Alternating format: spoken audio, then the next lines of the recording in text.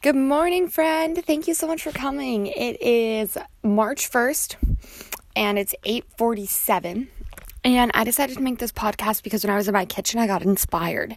So, basically, the other day I was talking about how I have a fructose allergy, and, well, now I'm just kind of intolerant to it, but before I was, straight up allergic to it. And whenever I tell people this, people, are like, fructose, okay. I'm sure some of the listeners did just then, too, oh, what is this girl talking about? But it's true. I had a fructose allergy, and it's kind of, it's kind of rare in terms of food allergies, I guess, because, you would think of it being, a dairy allergy or, gluten, which is what we were thinking for a while, but yeah, I was really sick in, first grade, and up until we figured it out in 7th grade, but yeah, my 7th grade, I had, 27 blood tests done. It was absurd, not in a day, kind of spanned out, but yeah, that's just kind of, a fun little fact about me. It's kind of crazy, and I wasn't growing. I hadn't grown since 3rd grade, when I got into middle school, so that was really bad. I was, whoa, excuse me, I just started choking on my own spit. Ew. Oh, I'm sorry for that, listener. But yeah, I hadn't grown from 3rd grade up until 6th grade, so I was so small. Oh, God. Sorry about that. And my hair is big and wavy now, but back then it was pin straight and super, super brittle. It was almost like I was disappearing, I was really skinny and stuff, and so yeah, we couldn't really figure out what it was, especially because I was sick all the time, and it was oh, well, if your kid's sick, my mom would get me tea, and she'd put honey in it, and honey I just cannot have, and then she would put, I would eat apples and that kind of thing, and with the fructose allergy, I can still have fruit and stuff, I can have berries and citrusy stuff. It's the, it's apples and pears and mangoes and that kind of thing.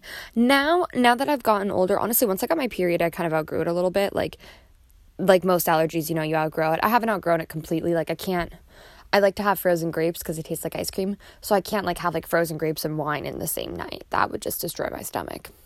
Or one time I had, a coconut milk latte, and that just, was just game over. That was bad.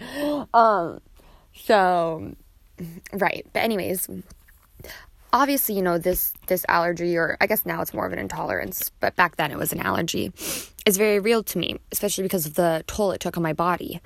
But for whatever reason, when I share that with people, it's they're kind of okay, skeptical. And I know I shouldn't care. It's whatever, I know what's real, but it just made me wonder, why do people, I did the same thing. Why do we care so much about what one another, why do we care so much about what we put in our bodies?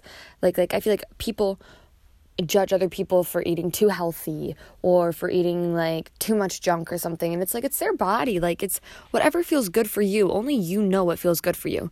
And at the end of the day, you can say, oh, this is healthy, blah, blah, blah, but everybody's bodies are different, so it's always just going to be whatever works best for you. And I'm totally guilty of judging people for what they put in their body. I work at a coffee shop, and this one woman wanted her bagel scooped. So basically, this, for those of you who don't know, it's kind of exactly what it sounds like. You just take all of the doughy middle part out, and I was just back in the kitchen gutting this bagel, and me and this other girl were just kind of making fun of the scooped bagel concept. We were oh my God, look at this broken shell of a bagel, and everything good and everything it once was is just in the garbage. And that's literally what it looked like. But now I'm just thinking why did we care? Why was I so oh, taking out all the good parts of the bagel? Who cares? It's what she wants to eat. It's her food. Why am I all, it's not my food. It's not what I'm putting in my body. So why do I care? And I think this even goes farther than food. I remember one time, I used to work at a car wash. I've had a lot of fun jobs, but I used to work at a car wash, and I was down at the booth. That's where people would come through and pay. And I was down at the booth, and I was just looking at the parking lot. There was a Walgreens across the street, and there was this really big truck, and it started backing out kind of funny, and it was kind of a whole disaster. And I was what is that guy doing? And then I was I kind of caught myself and I was like, why am I being so judgmental? Who cares? He's backing out. Like, he's doing whatever he has to do. I'm sure I don't know I've never driven a big truck before. I don't know the processes or what it's like having to back up like that. There's nobody in the parking lot. He's not like hurting anybody or offending anybody. Like, why am I judging him right now? There's no need to do that. Like, he's just trying to back out. So yeah, I guess it's kind of what I realized is that like people tend to get so riled up about things that don't hurt anyone and don't affect them. So yeah, I think that's interesting. I think it also kind of extends to a lot of different topics.